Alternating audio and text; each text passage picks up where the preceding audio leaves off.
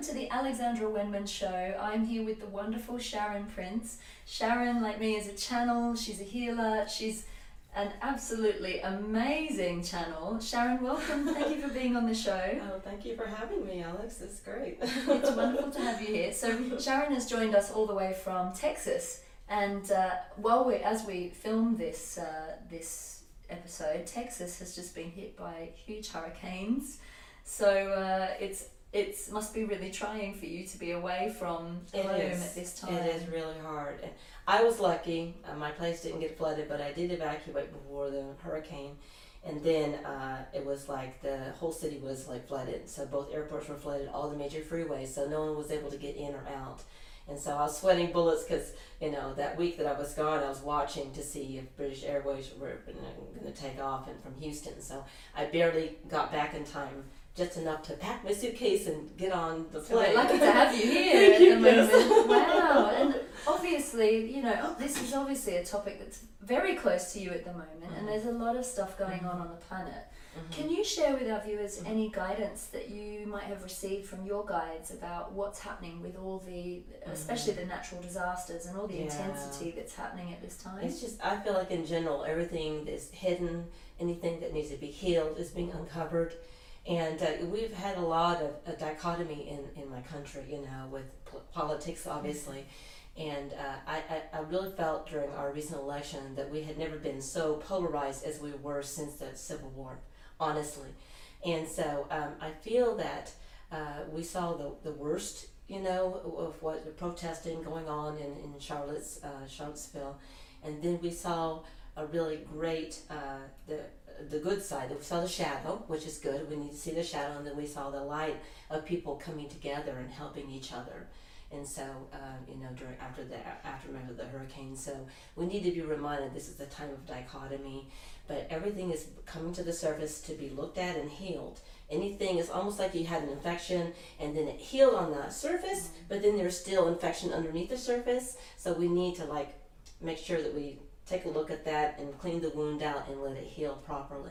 So I think a lot of this is about awakening, and it's getting people to the point where they have a moment of inspiration, or I think it's a catalyst for change, maybe a trigger point. Sometimes through loss, unfortunately, it opens us up, to reprioritize our life and see what's really important. And a lot of people, they'll have a spiritual awakening from a loss of a loved one or a natural disaster, and then it's, sometimes it takes that for someone to open up, but other times, people open without having to have that level of intensity. So it's just every person, each individual, what their mission is. But I think collectively we need more and more people on board. So anyone that has any inclination to start developing their spiritual gifts, please, we need you. Join the mission. Please. Join the life all hands on deck. It so is, isn't it? We were talking on the weekend, I was teaching a workshop, we were talking about the moments of raw beauty that come through when you're going through The really most intense tragic, hardship. the most tragic things. Yeah. And It can the break best, you open, right? Yes, it almost, And so I hate to compare it to 9/11, but we just had 9/11. Yeah. And I went to a meditation here in London, a lady named Neelam, I think her name was, and she channels Isis, and I also channel Isis too, and it was really beautiful to have that, and we came together as goddesses, and we went back to the temple of Isis, and we were nurtured. It was just so beautiful. And synchronicity going on. I know, exactly right. And so it was really profound. And she says it was on, and I didn't forgot. I was like so embarrassed. Like, here I'm an American, but when I go off to Europe and do my work, I'm like in the zone. So I was like, oh my God, it is 9/11. It is 9/11. Yeah. So and it's like, just the channeling that you came to last week when I channeled Ascended Masters, Isis came through. And she doesn't normally come through, but she did this time. And it seemed like the theme was about empowering the divine feminine. And this is what is needed to heal the planet, is this masculine energy, this I want to call it the bastardized version of the divine masculine is running amok. Well, and funny without that balance, it's it's some crazy. of the terrorists are calling themselves ISIS. That's right? exactly what Isis said. So in my channel meditation, she said, came through and said, they've defiled my name. And we need to take that, basically she was encouraging everyone to empower the divine feminine and take it back. And then I went to Neelam's, meditation. She said exactly the same thing to everybody. So the message is, it's coming out through different channels and all, but the baseline is we need to heal both the masculine and feminine within ourselves. It's not just the feminine that needs to be empowered, also the masculine needs to be healed, because they are afraid, sometimes men are afraid to bring in that feminine energy, Men and have balance been it. repressed too. Yes, exactly. We're in a culture where men aren't really encouraged to share their emotions, No. to show that side of themselves. No. And to be a strong man is almost to repress others. It's so warped, right? Right. And so by balancing, empowering the divine feminine, we're going to help balance the masculine. So we women are empowering ourselves. We're not asking for permission from the men. We're saying we are sovereign, we are empowered. This is a gift we give it, and a privilege we give to ourselves. As we are empowering ourselves and balancing the divine feminine within ourselves, then we encourage other women to do the same, and we also educate men through the example we're giving, how to treat the divine feminine properly, not to suppress it, not to be afraid of it, because within every man is an inner female, just like within every female is an inner man. So we're both male and female in the dichotomy of it. See, we live in duality, of course, but in duality we have this dichotomy, so it's important for us to keep that in balance. So by empowering ourselves, we're healing everybody, we're healing the planet. So I interviewed Lars Muhl recently of the O manuscript, and obviously you do a lot of work with Mary Magdalene as well. Yeah. And we were talking about this. It's that we are the Holy Grail. When you balance those masculine and feminine aspects, you give birth to the cosmic child, or the multidimensional child, and everything. The whole realm opens up. It's really beautiful. But speaking of awakenings. How did it happen for you initially? Because you're an incredible channel.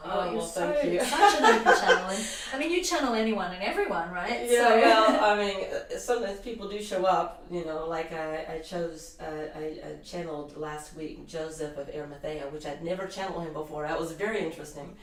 But yeah, I actually started out with I was 12 years old, and I had kind of like an inspiration that I needed to take care of myself and protect myself. I was babysitting a little girl in a park, and I saw two people on a bridge, and I thought it was a man and a woman, and something said, "You need to leave now." And the people started walking toward me, and we were sitting on a blanket, and this little girl was not an easy kid to babysit, trust me.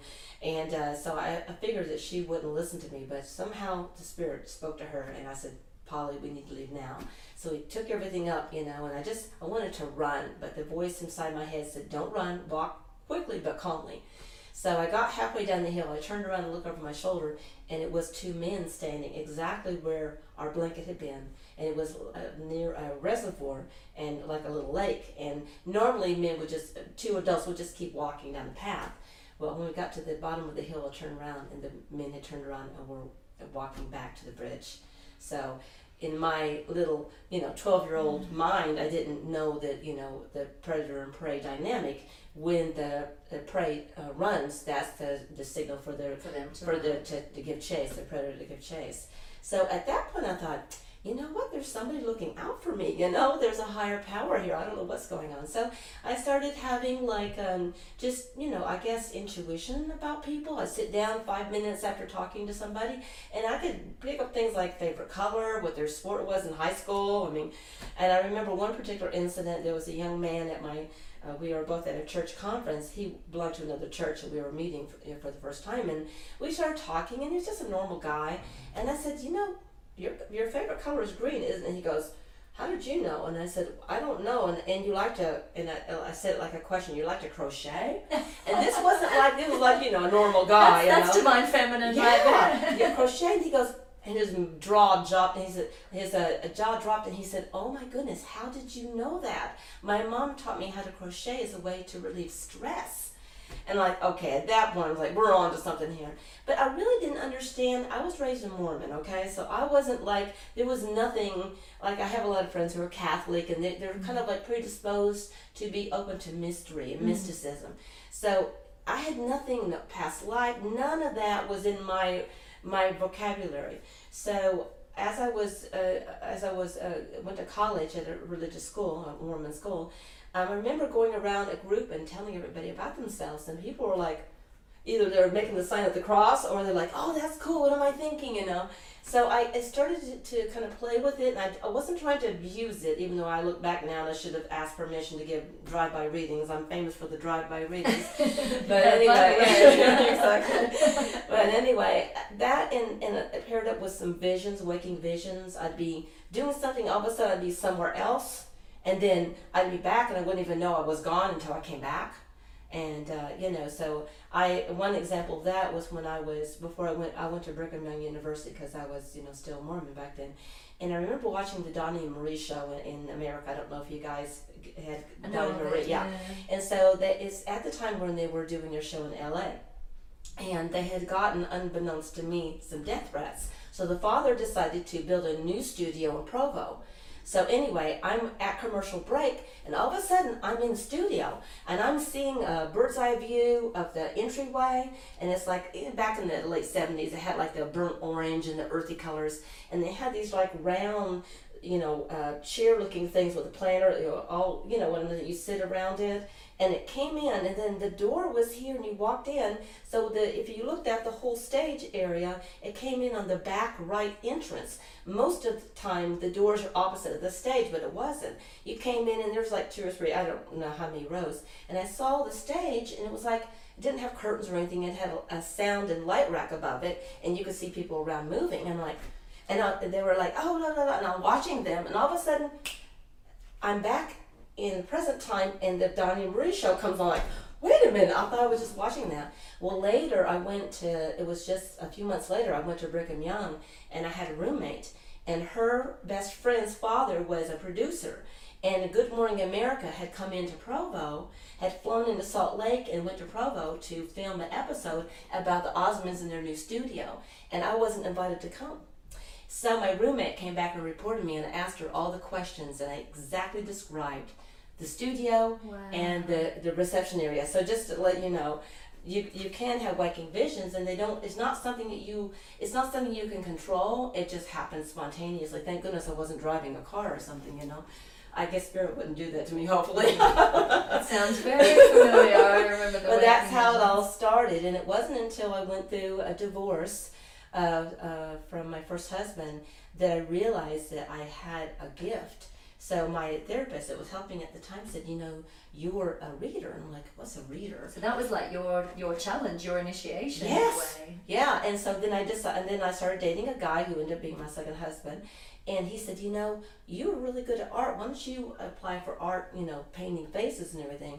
And so I called the lady up, and she said, well, I'm doing a concession for readers, massage, a therapist, and art, face painters. When she said readers, I knew that's what I had to do. If I know the face painters made a lot more money than the readers, we may not be here today. So anyway, I remember I've never done a professional reading before. And my mom said, oh, don't worry. I said, so what if I go blank? You won't go blank, Sharon. You're good. You'll do this. So I said to myself, if I go blank, I'll just give them their money back. So that was my little escape hatch. So I started doing readings, and I just was there. I didn't do any cards. Everyone's doing cards or palms or some divination tool. I'm like, straight psychic, So they would send the knuckle crackers to me, they sit down, oh, I don't believe in this stuff. And they sit down and they crack their knuckles. Yeah, prove it to me, yeah, right? Prove I it love to me. Those. Yeah. So one guy in particular came and sat at my table, and he was really obnoxious, so I had to kind of zing him on, So you have to kind of shock him, and then you give him the message. So he said, I don't believe in this, expletive. Show me what you got. I said, okay, incoming. I said, well, you're dating this lady who has blonde hair, but is really not blonde. She has these 2 little nippy dogs that drive you completely crazy, and she looks really good in a tight pair of hot pants, and and everything. And if it weren't for that, figure, you'd probably just, And he goes, damn, you're good. How did you know all that? And I'm like, now are you ready to hear what you came here to hear? So I have plenty of stories like that, but that's how it all started. I was a gypsy fortune teller at the Renaissance Festival in Houston, Texas, and that's how my reading got started. And I didn't consider myself a channel, people. Trust me. I had a book back in the 80s called Opening the Channel by Sanaya Roman. Have you heard of it? Oh, yes. Fantastic. And I'm reading this book and think, Yeah, sure, anyone can channel, but you know what? I have referred that book to so many people now. Yes, anyone can channel, and the spirit guides and angels are helping us to connect. So all you need to do is have it. You don't need years of meditation or years of channeling or doing readings. People are just dropping in now, so you do have hope, people. Yeah. Honestly, if you've never done a reading or meditated, you still have hope, because all you need to do is say, I'm open to receiving, and they will watch out. We just had a workshop on the weekend, and every single person was channeling. Every single person got a message. It's easy. They've made it easy for us now. They've been sending us so much light. All we have to do is hook into the grid, like you saw the movie The Matrix, and when Trinity gets a download, she's trying to save Neo, and the people were trying to kill him, and she says, "I need a download for a Black Hawk helicopter," and then the guy goes, all of a sudden she's flying the helicopter, I said, it's kind of like that, you just ask for a download, and then bam, you're off and running. Just plug in. Yeah, that's it. Just plug in. That's it. What about the people? So this is something that I deal with quite frequently, because I also channel, and it's not that frequent, but there are people that are not so much skeptical of channeling. There's a few people out there at the moment talking about this false light matrix, and it's not massive. Is that like from them born again Christian Bible thumpers in East Texas? Oh, probably. I don't know. So this is something though that I have had experience of, where you have an entity that comes in and pretends to be an archangel or pretends to be another being. Okay, I know how to handle that. Yeah, in your experience, just for people who are interested in this, how do you deal with that? Okay, so here's the deal.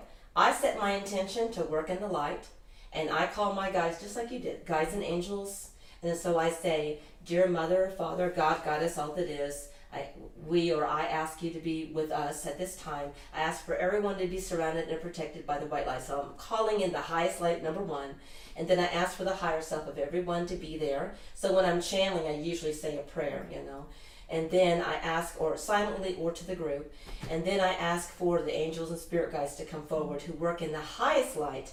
And then, I ask for my ego and will to step aside and let only the highest good of everyone that I'm serving to come through. And then I, ask for my channels to be open and, to be connected to the higher, the chakra balances and connected to my psychic centers in the higher will of God. And then I thank God for the opportunity to serve. And then if I am in any situation where I have any doubt whatsoever, I ask the entity, "Are you from the light?" And there is a code that they cannot break. If they are not from the light, they cannot say they are. No. And it works every single time. And I invoke the light, like if I'm clearing a house of a ghost or an entity, and first of all, I give them a chance. I call an Archangel Michael to escort them over to the other side. I try to convince them that being in this limbo is not helping them at all. They need to go crossover. Then they can influence this world a lot better than trying to be a disembodied spirit, So then I say, if they don't want to go, I command you to leave in the name of the light. Yeah. So when you are calling on the highest light, that's it. Yeah. Intention is everything. I send them to the light too. Yes, send them to the light. The Catholic Church, when they do exorcisms, I think they just banish them, but there's danger in that, right? Because you don't know where you're banishing it to. Well, they banish it back to where it came from, but then we have to have compassion for everyone, and on some level, that soul, to me, is lacking in love, or believes it's lacking in love, and who knows, like some of them can be very dark, but if you're not sending it to the light, how can it move forward? So I give them a chance to go over. I say, "Now, Archangel Michael's here, do you want to cross over? There's family and friends awaiting for you on the other side." If they choose not to, it's their free will, because I can't send anyone to the light that doesn't want to go. If they don't want to go. You can definitely offer it to them, but if I give them an opportunity, and then if I feel that they haven't taken it, then I command you to leave in the name of the light, and then I surround the area with light. But interestingly enough, I have a niece who's a very connected, she's a crystal child. Her mom is an indigo. Her mom's in the mid-20s. And I've noticed in my work that often what happens with the crystal children is the indigo comes in first. So either the parents are young parents who are indigos, or the older sibling is an indigo, and then the crystal child comes in next. So in this case, my niece is an indigo, and my great niece is a crystal child. So anyway, my niece is so funny. She is so left brain. She's like, EMT. And so she's like, all medical stuff and everything. But when it comes to this kind of stuff, she consults with me because we had a situation with a demon in the house. I don't do demons, by the way. I will clear ghosts out, but I do not. I'm like a housekeeper that doesn't do windows. I don't do demons. I've seen a few. Yeah, Not fun. I don't do demons. Right? It's just too much work. But anyway, so I helped her with when my great niece was very small. But anyway, this was a situation where a spirit of a teenage girl had come in a white dressing gown. Who knows what the time period was. Anyway, so I even got the name. So she says, come over here because my child is terrified. She's sleeping with me at night, can't rest. So I talked to her, and I basically said, to tell me what happened. So we took a big we played with the little toys and all her little stuffed animals, and she finally came out and said, she comes and she stands over there. The portal was by the closet. So anyway, we invoked her. The ghost's name was Susan. And evoked Susan, and she was talking to me in my feed, but I didn't want to tell her everything. But apparently she had been murdered, and there was a small boy that was also with her. Anyway, so I basically said, look, you're scaring my great niece, this is not cool. And I gave her an opportunity to cross over. But I think what it was is she wants someone to know about where her body is. She wants someone to find it, which is probably in the general area, because they kind of tend to sit close by. But when people are sensitive, often what happens is, like my great niece, is these spirits will come and visit, especially at nighttime. So people who are sensitive, all of a sudden they're scared to pieces because they don't understand, and they haven't developed their gift yet. So what I did, this is something I'm learning. I'm still learning. So anyway, I gave her a chance to cross over. Apparently she didn't. So I put light around the house and the property. Well, guess what happened? She went to visit her friend just down the street, and the ghost showed up at the friend's house at a sleepover. I'm like, okay, so this is something my niece needs to, she needs to learn. She's only 8 or 9 years old, but she needs to learn how to interact with these ghosts. And we have the power, we have the presence, since we're in the physical. This is home field advantage. So we have more dominion in this dimension than they do. So understand, you're more powerful than the ghost. You're in charge. So basically, I said, just talk to her and say, leave me alone.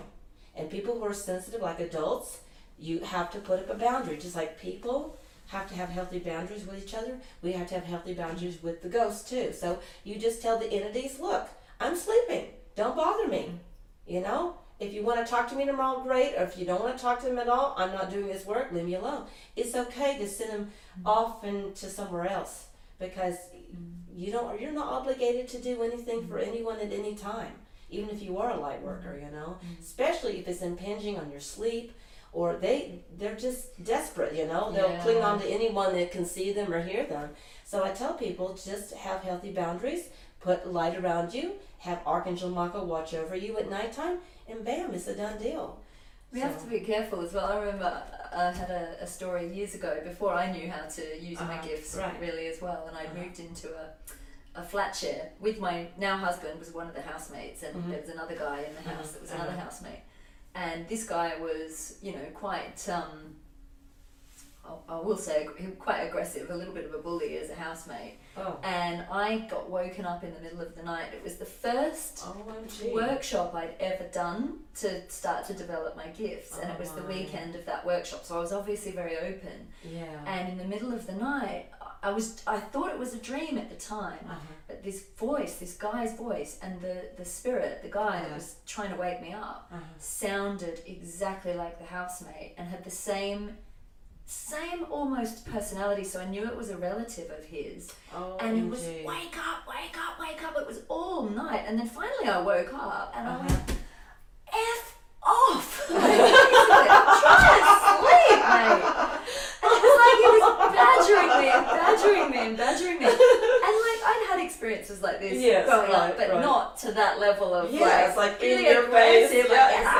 up, I've got a message. I was like, get out. And then just before he left, he was trying to tell me to tell my housemate to be careful on his motorcycle. It was just and then I found out that I got in loads of trouble too. You talk about drive-by readings. Yes. So the next day I was like, oh my God, did you have a cousin? And I had his name and everything. Did he die in a motorcycle accident? And he was like, yes. And then he got so angry at me because it brought up all the pain that he'd had in losing the cousin or whatever it was, cousin or uncle, I can't remember. So that was a big lesson in discernment of don't just blurt something out. Yeah, at you have to ask someone. permission when you get a message. Yeah, but I have a message from the other side I think it was your cousin or somebody. Are you comfortable? Yeah, or you want to hear this? Yeah, but it absolutely showed me that you are in charge, because he had to leave. He couldn't stay. Once I said, no, go away. And since then I've had many experiences of, and always, sending off, I am of the light and you cannot remain is the good one that seems really to work. important. Yeah. Seems like we've had similar experiences. Oh God, honey, it's a bit of intricate. So funny. So funny. So I want to talk to you about Mary Magdalene, because you're very connected with her, and you initiate people into the Order of the White Rose. Yes. For our viewers, can you tell us a little bit more about the Order of the White Rose, what it is and what it means to be initiated? Yeah, well, just a brief summation. Before I started channeling Mary Magdalene, I channeled her partner, Yeshua, or Jesus, and I channeled him for a year in 97 to 98, 99 time period. And it was a really amazing work, and I wrote a book called John of Old, John of New as a result of that. But it wasn't until 2010 that I was in Maribor, Slovenia, for the very first time doing workshops and doing readings and everything, that I channeled her. And so I just thought I was going to do a workshop. So I had my Magdalene manuscript by Tom Kenyon, that my friend in Austin, had given me. And I had sticky notes, and I started doing notes, and some of them were typewritten, some were handwritten. But I thought I would have time when I got there to kind of, sort things out. Oh, no. I hit the ground running. So I was reading from the morning hours to the late, barely had time for lunch or supper, had a radio interview, and that day I'd happened to have a TV interview with a BB affiliate in Slovenia. Anyway, so here I am, I'm tired, I had no sleep the night before, no heat in the house, that night, and it was freezing outside, so I was exhausted. And I said, Mary, I'm so sorry, I screwed up, I don't know what I'm doing. And I was going to the loo, as you call it, in here in the UK. Or the dunny in Australia. Yeah. Or wherever. The restroom or the bathroom, as we say in America. And she says, don't worry, I've got this. And I'm like, okay, well. And I really had to put my faith, because I didn't know anyone. I wasn't comfortable even my sponsor was brand new, so I didn't have a comfort level with the people that I was, channeling for. So anyway, I got to the circle, 25 people, strangers, never had worked with Slovenians in their home country before, only in Croatia on this island that I didn't work with them before in a retreat center. And so I'm like, what am I doing? So I said, well, let's start out with a little introduction about the life of Mary Magdalene, and then I opened up the Magdalene manuscript. I started reading. And my interpreter was sitting over here, and Alita, and she looked over there and she saw what I was about to do, and she goes, Alita, she said to herself, please don't, just be calm, breathe, don't get overflown with emotions. And she said it was impossible. The energy coming through, just reading the words, was so intense. And she just had tears flowing. And if you understand, I don't speak a foreign language well enough to interpret for anybody, but I can imagine how difficult it is to be emotional and have to keep your wits about you to interpret a foreign language, into your home tongue. Anyway, I don't know how she managed. She was like, oh, it was so, I make fun of it now, but bless her heart, it's she was barely able to gasp out the words. And the energy was so intense. And then after I got through reading the passages, I remember looking around, and I'm like, and then she said, you're going to channel a message. And I'm like, I'm going to what? Okay, I said, I have a feeling I'm going to step aside now, everyone. I'm about to channel a message incoming. And she channeled this beautiful message, and the energy was like, wom, wom, wom, wom. And then afterwards, I opened my eyes, and everybody was their eyes were closed, and nobody moved. And this is the way it is. It's a universal thing. Wherever she goes, everybody's completely silent. You can hear a pin drop in the center of the room. And they're like, they don't want to move because they're basking in this beautiful energy. So finally, about 5 minutes after they get unparalyzed, you know, they start moving around a little bit, everyone started to move around and everything, and they didn't want to leave. And this is normal. And people started to, like they were, then I said, I feel like I need to hug people and give messages. So I said, do you mind if I go around and hug people? People were crying. They were crying on my shoulder. And then my organizer says, this is not normal. This, you know, you think of British people being very conservative. Listen, the Slovenes have it. They're even more conservative. So for people to like hug each other and cry and exchange phone numbers and talk like they're best friends, doesn't happen. And that's what happened. So finally, about 30 minutes later, the organizer flicked the lights like, are you guys spending the night tonight? You know. But I remember one lady in the circle, I had done a reading for earlier that week. I didn't really know her, but she was a friend of one of my clients, and they had said that she was wide open. She was born as an open channel. Like I think some people that come through the birth canal and they don't go fully into the body to the very last second, the veil is very thin for them. So she has all her centers wide open. And she says, now you know when I say I see things, I really see them. I said, well, yeah, Andrea, I know because your guys told me. She says, I saw Mary Magdalene walk in and she put her hand on the translator's shoulder. So the translator was sitting on my right hand side. And she said, it's probably just because she's just a translator, you know. She kind of made it like a, you know, big deal. So afterwards, I asked Mary Magdalene, because she was with me for about 4 hours, and I said, why did you stand between me and Alita, and why did you put your hand on? Well, the people who understood English were getting my energy through your words and the vibration through the words. But the people who, the older ladies didn't, you know, speak English very well, those who didn't understand English would have only gotten the words. So I had to send my energy into your interpreter, your translator, so she could speak the words with the same energy that you were. Exactly.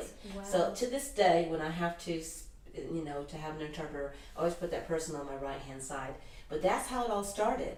So I just, when I got back to America, I said, now, what rose is associated with Mary Magdalene? And I got white for some reason. I didn't know why. So anyway, as the years went by and I've channeled her, I found out that white was, you know, of course, I was told that Yeshua used to bring her white roses, and I got a lot of information over the years. But it wasn't until a couple of years, maybe in the spring, it will have been 3 years, in the spring of 2018 it will be 3 years since I've channeled her, they told me that I was going to restore the order of the rose. And I'm like, well, what order is it? And they said the order of the white rose. I'm like, okay. So apparently there's a main order, and then there's different orders of the rose underneath that umbrella. So I found out, I did my research, and Mother Mary and Mary Magdalene came to me and said, this is what you're going to do.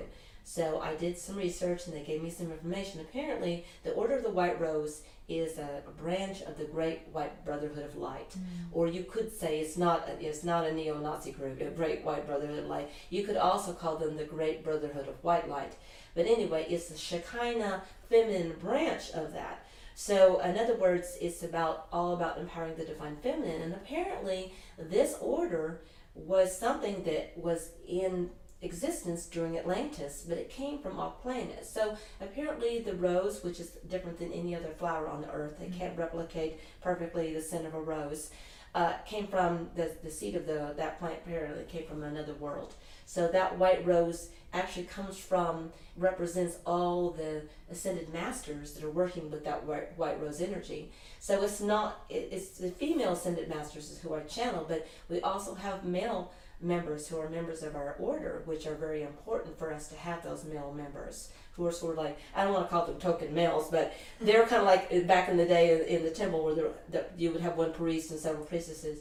They're protectors, and they hold the balance for that divine feminine energy. So that's how it all got started. One thing led to another, and I'm crazy enough to try anything once. So so that's what I'm doing now, is I'm channeling Mary Magdalene. I also channel Mother Mary in these initiation ceremonies. I channel Kuan Yin, which is, you know, the Chinese deity. I channel a white buffalo calf woman, which she was Lakota in her earthly life, and also Isis, you know, the real Isis, Queen of Egypt, and then, you know, so that's what I do. And then she basically initiates people into this order, and everyone takes a vow to uphold the divine feminine and do everything they can to support women in the world and the divine feminine principle. That's the basic level. Then if people want to take a leadership role, they can be ordained a priest or priestess, and they go through a training program. And then eventually when a person is ready and Mary Magdalene taps me on the shoulder, then a person can be ordained a high priest or priestess in the order. Wow, amazing. But it's weird because a lady came to I just had a ceremony last Saturday, and one of the ladies came to the initiation ceremony. She says, when I was a child, I knew about the Order of the White Rose. And I'd never heard of it from anyone else. I heard, in my mind, I heard Order of the White Rose. When I saw the meetup group and I saw that, I knew I had to come. And so I said, that is really cool. So it really hasn't been reestablished. There is another lady who is doing initiations, and I didn't even know she was doing them before I did. She channels Mother Mary and Kuan Yin when she does her initiations. So apparently it's getting around the world. One thing I'd like to mention is when I did do research on the Order of the White Rose, just gave me chills when I read this. Apparently we had some members that incarnated during the time of World War II. And this is in Germany when they had, and the White Rose is also associated with protection, not just purity. And so during World War II, when Hitler was taking over, and making all of Germany, Nazi Germany, this group of young people, ages 18, 19, 20, 21, very young people that were going to university, were basically putting out these flyers in secret and trying to let everyone know that this is all propaganda, they're lying to people, this is what's really happening, they're killing people, blah, blah. And so they were so brave, they got away with it for 2 years, and they finally all got caught and were executed. But they call themselves the Order of the White Rose. And when you notice different orders and military orders, it has to do with protection. So I think the divine masculine, in their own way, their energy vibration with the White Rose is protection. Whereas the feminine aspect of the energy is more like intuition and tuning into unconditional love. It's amazing. I've been doing a lot of work and channeling a lot of information about the diamond white ray I think and that's the diamond beautiful. white flame. Do you think it correlates with the white rose? Absolutely. Yeah, it feels to me like the same energy. It's that same vibration. And I keep being given a diamond white diamond. Yes, an actual diamond. An actual diamond. Yes, an actual diamond. Yes. Which is.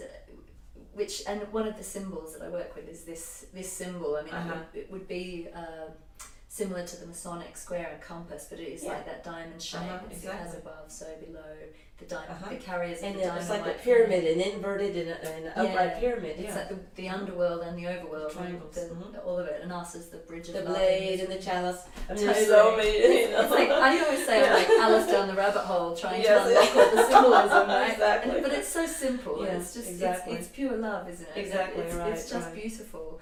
It's absolutely gorgeous. And so once people are initiated, so they then, I suppose they then have in their heart that whatever they do has an intention of empowering the divine feminine. Exactly. And have you had any extraordinary stories of people that have been sort of called to their mission once they've been initiated? Oh yeah, I have lots of people that felt like they're all of a sudden like opening to channel. Or they'll be connected, to Isis all of a sudden, or Mother Mary, or in Kuan Yin, or just other ascended masters. I mean, a lot of people, especially those who are called to the priesthood, and I think some people just come pre-qualified, and I think we all are members. Our human selves need to be initiated. Yeah. You know what I'm saying? Our human selves need to remember. Yes, an activation. So there's a lot of changes. Our good friend David just was ordained a high priest, and at first he was very reluctant, and he's done so much for the order. I mean, when I come here, last year I had 31 people that came for initiation, and that's a lot of people. You haven't seen the process, but it'd be like channeling. But each person is initiated, and they get their symbol, they get their key to the order or the other orders. They get a personal message. There's like this really beautiful ceremony, and it's pretty intense. So we were there for 3 hours, and oh my goodness. And he was feeding me beforehand. He got the roses. I mean, he fetched. He did everything for me. I would have been like a complete basket case, And he took care of me, and so he did the same thing this year and helped sort out. I'm doing a retreat, by the way, for the order we're going to Glastonbury at the very end of the month. And when I come back from I'm going to the Balkans and coming back. And then I'm going to finish out my tour in the UK in Glastonbury. But anyway, so it's like, Dave, you've been doing the duties of a high priest anyway.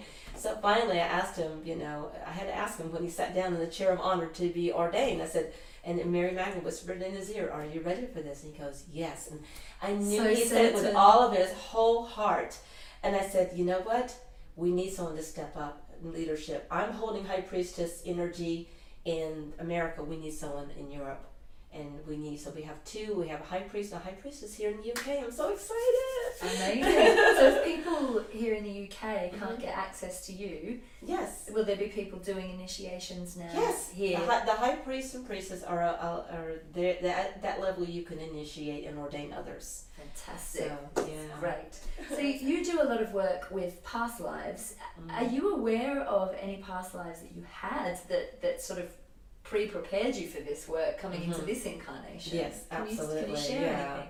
Well, when I was 12 years old, everything happened when I was 12. It seems like my dad had bought a book called The Tower of London, and it was a part of a Time Life series. And I remember flipping through, it was beautiful pictures and everything. And I remember flipping through and seeing a picture of, at the time, it was a portrait from your National Portrait Gallery called, Lady Jane. It's called Princess. Now, erroneously, by the way, I have to let you guys know, the picture in the portrait gallery that they're calling Catherine Parr is not Catherine Parr. That's actually Jane Grey.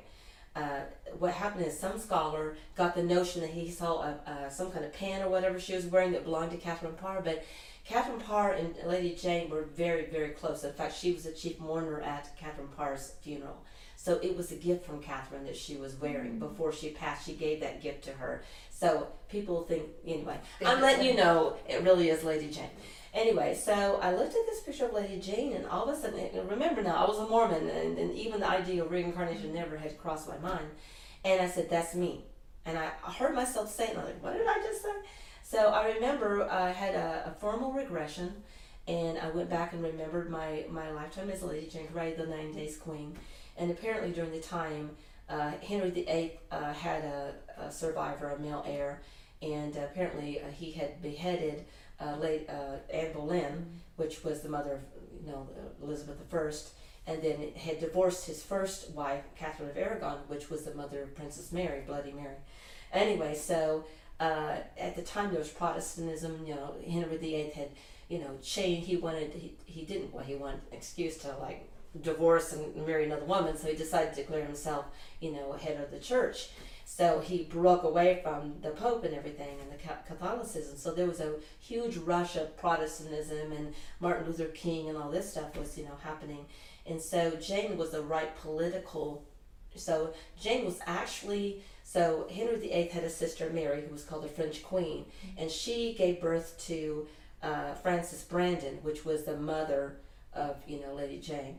So anyway, so she was a princess, a great niece of Henry VIII, and the oldest of these three daughters. So anyway, here I have no context for anything. So I just read a little tiny thing in this book, and when I had my regression in 1991, I really didn't have all the information, didn't really understand.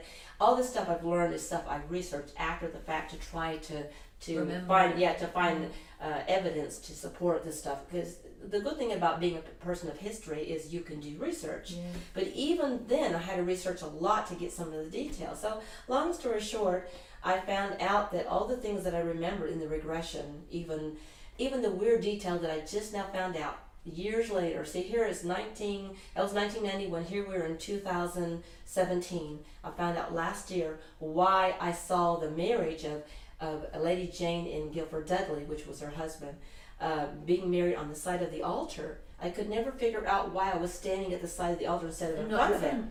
It was a three-way wedding, and the Duke of not Suffolk. That was my dad, my father in that lifetime. It was a Lord Protector, this Lord Dudley, who was the Northumberland, Duke of Northumberland. Anyway, he had manipulated. He was trying to get to power through his son by marrying Jane, his son to Jane, and then other people that he was trying to. So he used these 3 young women as pawns. So one of them was a friend, the other one I think was a cousin or a sister, or whatever. They all got married. So Game of Thrones, yeah, isn't it? Yeah, it was like a friend and a cousin. They all got married at the same time. And she was 4, and I started crying in the regression, and she said, "Why are you crying?" I says, "Because I don't know this man, and I don't love him, and I'm being forced to marry him against my will." And so it's like the crying, it didn't stop to all the way to the beheading scene, But it was really interesting, like when after the wedding, I was in an open carriage, and we were kind of going down this little lane, and she says, "Where are you going?" I said, "Well, I'm going to Mary's house for the wedding reception, but it's not Princess Mary." Well, as I did the research, she had a reception at Mary Sitto, which is the sister of her husband, Wow. So the little That's details that came out, detail. the name of the nurse came out and everything. So it's like this, and so finally I think I had the courage to come out and share this. But what I want people to know is it's not important who I was in a past life. What I brought forward was this issue of trust and betrayal. So in this lifetime I had to work through those issues, and a lot of the people who are main characters have incarnated in this lifetime, and I've had a chance to make peace with all of them and to forgive and go on. So I feel like this is just this is just a catalyst, but I've had a lot of spontaneous memories, and maybe a couple or 3 formal regressions, but the rest of it's just intuition, little vignettes, as you know. And more of us are just remembering now, right? Like I find that if I go into, I find people that can channel or that are clairvoyant, you'll be able to see what's going on. I find that if an emotion is triggered, I go in and I go, right, where's this coming from? Where's this coming from? Right. Is this present life or is this past life? And then it brings up, and I can see the memory comes up just instantly. But more and more of us are having this now, where you don't even need the regression. You can just go in and unlock it. You can be in a place you've never been before and have this sense of deja vu, like I've been here before. So tell us, because you were in the Tower of London the other day, right? So what happened? Well, no, it was last year actually. But yeah, I'd gone to the Tower of London in 1990 before I had my regression. And I remember going, ooh, and it was so weird. There's a church of Adventula there where a lot of the, people were beheaded. Because she was a princess, she was actually beheaded in the tower versus Tower Hill or Tower Green where her husband, he was a commoner, so he was brought out. Anyway, so they buried her body there, and she didn't even have a headstone like the others there. So I remember, and here's my first husband was like very, scientific, very left-brain kind of person. And we walked into the middle of a tour that was already going on, and one of the beefeaters was talking about, and I'm standing and looking at these effigies, and I was walking and looking, and I looked, I said, I wonder where her body's buried, and I looked over there, and I said, right there. I said, it's right to the right, to the left of this beefeater, it's right there, the tour guide. And I said to James, I said, I know exactly where I'm buried, it's right where that guy's standing, just to the left of him or the right on our side. Sure enough, I said, excuse me, sir, can you tell me where Lady Jane is buried? Oh, yes, miss, right here. And he pointed right to the spot. And I remember I did a radio interview with Barry Eaton, was radio out there, and he says, you always know where the body is, and I knew where my body was. So that was one little tweak. But anyway, I went back after all these years, and I went back to the, to see how it would feel. And I was looking around for the place where she was beheaded. It had changed. They changed it completely since 1990. And I couldn't find it. And so finally I went to a beefeater, I asked him, where is, and he pointed, it's like, oh my God. And I was like, it's somewhere in this area. And I was feeling like this warm. And I stood there and I got so sick to my stomach. I felt like I was going to puke right there, right on that thing. And, it's not just Jane that was beheaded there. I mean, there were a lot of, I think Anne Boleyn was beheaded there. There was a lot of, Catherine Howard probably, I don't know, several queens were beheaded there and other people. And so I think the energy, I just wanted to get a big smudge stick and go, But I was sick to the point where I was meeting some friends from Texas there, and it took me an hour to get over the nausea. I actually had to talk myself. And they said, just keep breathing. I said, I'm breathing, it's not helping. So I felt like I needed to come into full circle. So I saw a blue flash, right? So that's Archangel Michael, thank you. So I go again, I won't be sick, good.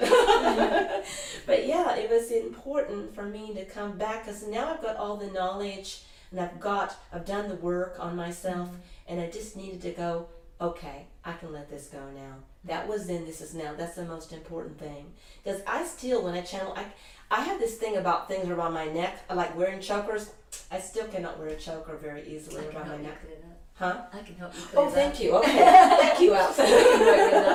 Yes. The other thing about past lives I'm really personally interested in, it has come up before on some of my video interviews for the viewers, is you obviously are, but are you aware of any of your galactic past lives or non-earthly past lives? Well, I know I'm Pleiadian, and I went to hear a talk by Barbara Morosini back a long time ago, back in Austin, Texas, I guess in the mid-90s. And I remember she channeled the Pleiadians, and I just started bawling. Like, why did you guys leave me on this godforsaken planet? Why can't the mothership just beam me up right now and take me home? You know, it's one of those feelings. But I can't honestly say that I have any memories of the Pleiades. I think I'm blocking it because actually, if I remembered it, I'd probably go, you know. So I was like, okay. But I've been here a long time, so I know that I came around the time of Atlantis, maybe even a little earlier. But I remember coming from off planet, and I arrived in a spaceship, and I remember during that time, you know, it was quite, you know, we had a lot of intergalactic, you know, star travel people coming to visit the planet, and so I feel like I've been here a long, long time. Some of us light workers have been starseed have been here a long time. Some of the starseed coming on the planet now are very new, and they don't have any karma. They're just here in service. So I try to help some of those.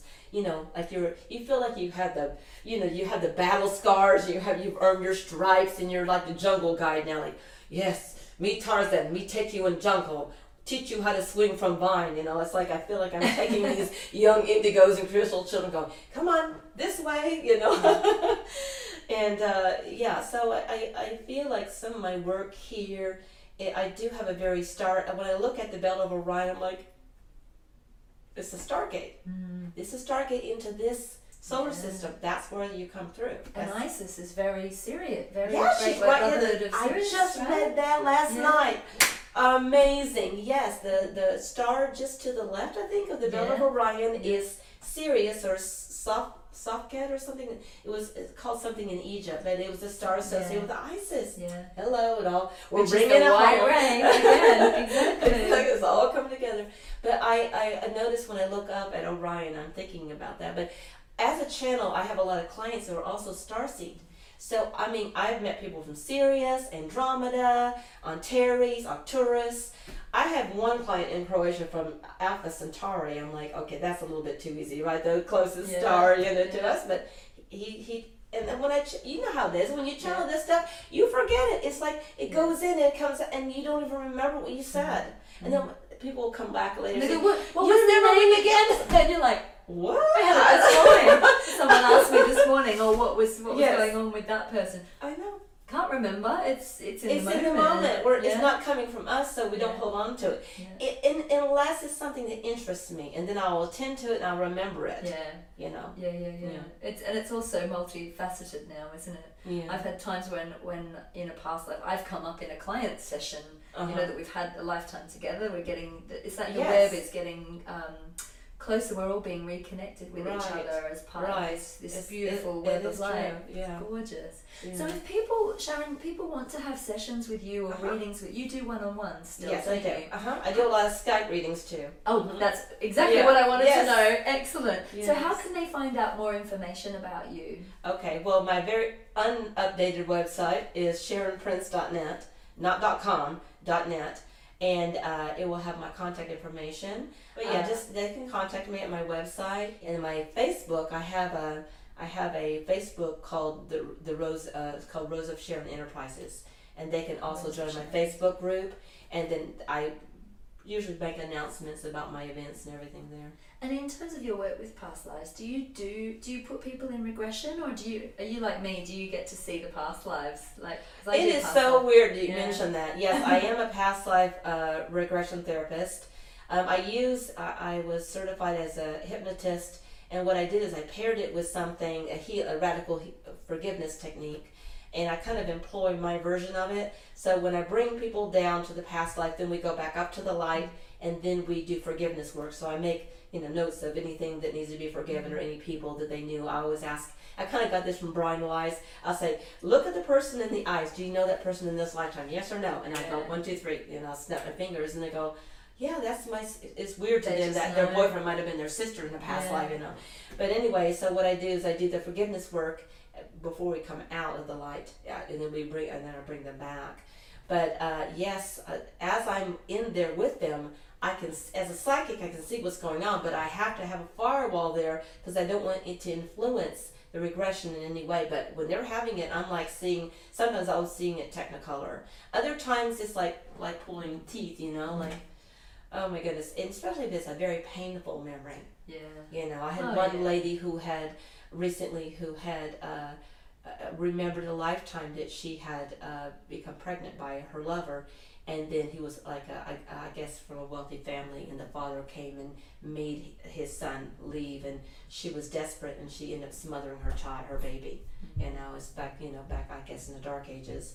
But it was really hard for her to take a look at that and see that. But she was so brave. I was so proud of her. So finally, she just put light around that. But how do you see something like that, and come to terms with that, knowing that was an aspect of yourself? So she had to find compassion and put light around that and do the processing afterwards. But yeah, it's like you're wearing one hat and then you switch over. You know how it is, Alice, and you're just like, boom, boom, boom, boom, boom, And some of the stuff that you see, it's like, oh, do I have to be seeing it's this, really, for the it person? can be really painful. Really tough, yeah. But some of the work that I do, like in the Balkans, when I go there's still a lot of healing that needs to take place from the war.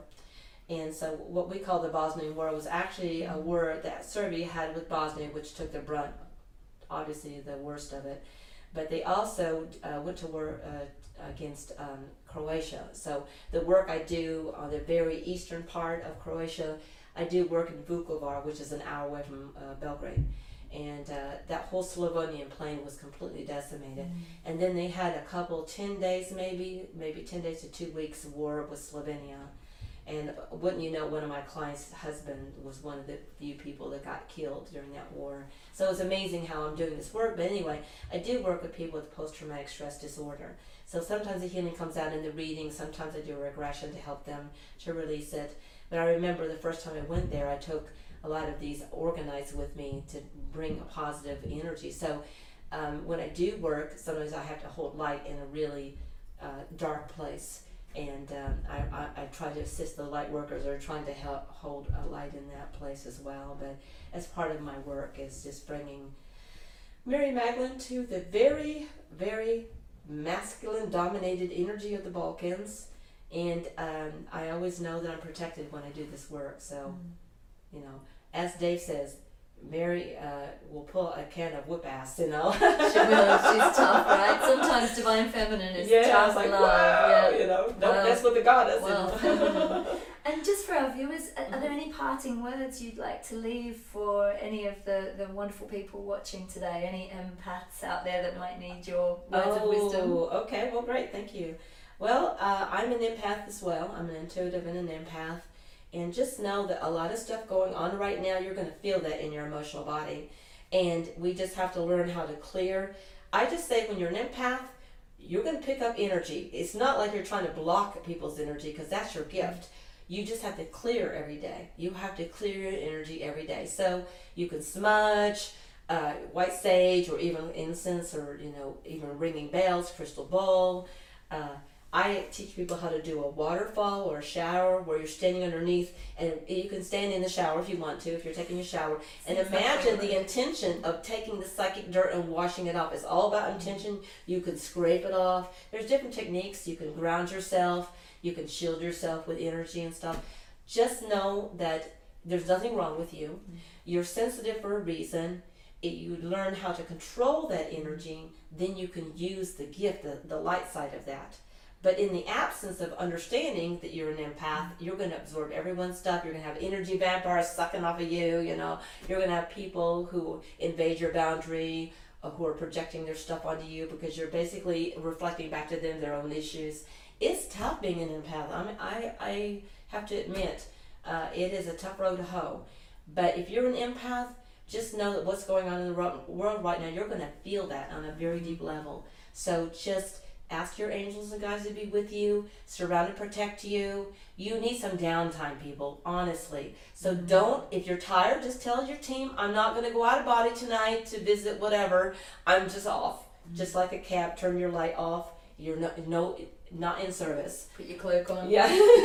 Your cloak of invisibility. Sharon Prince, thank you so much for speaking to me today. Appreciate the opportunity. Absolute pleasure and an honour. So if you'd like to know more about Sharon and her wonderful work, or you'd like to be initiated into the Order of the White Rose, then it's sharonprince.net. Thank you so much, my love. Thank you. God bless. God is blessing.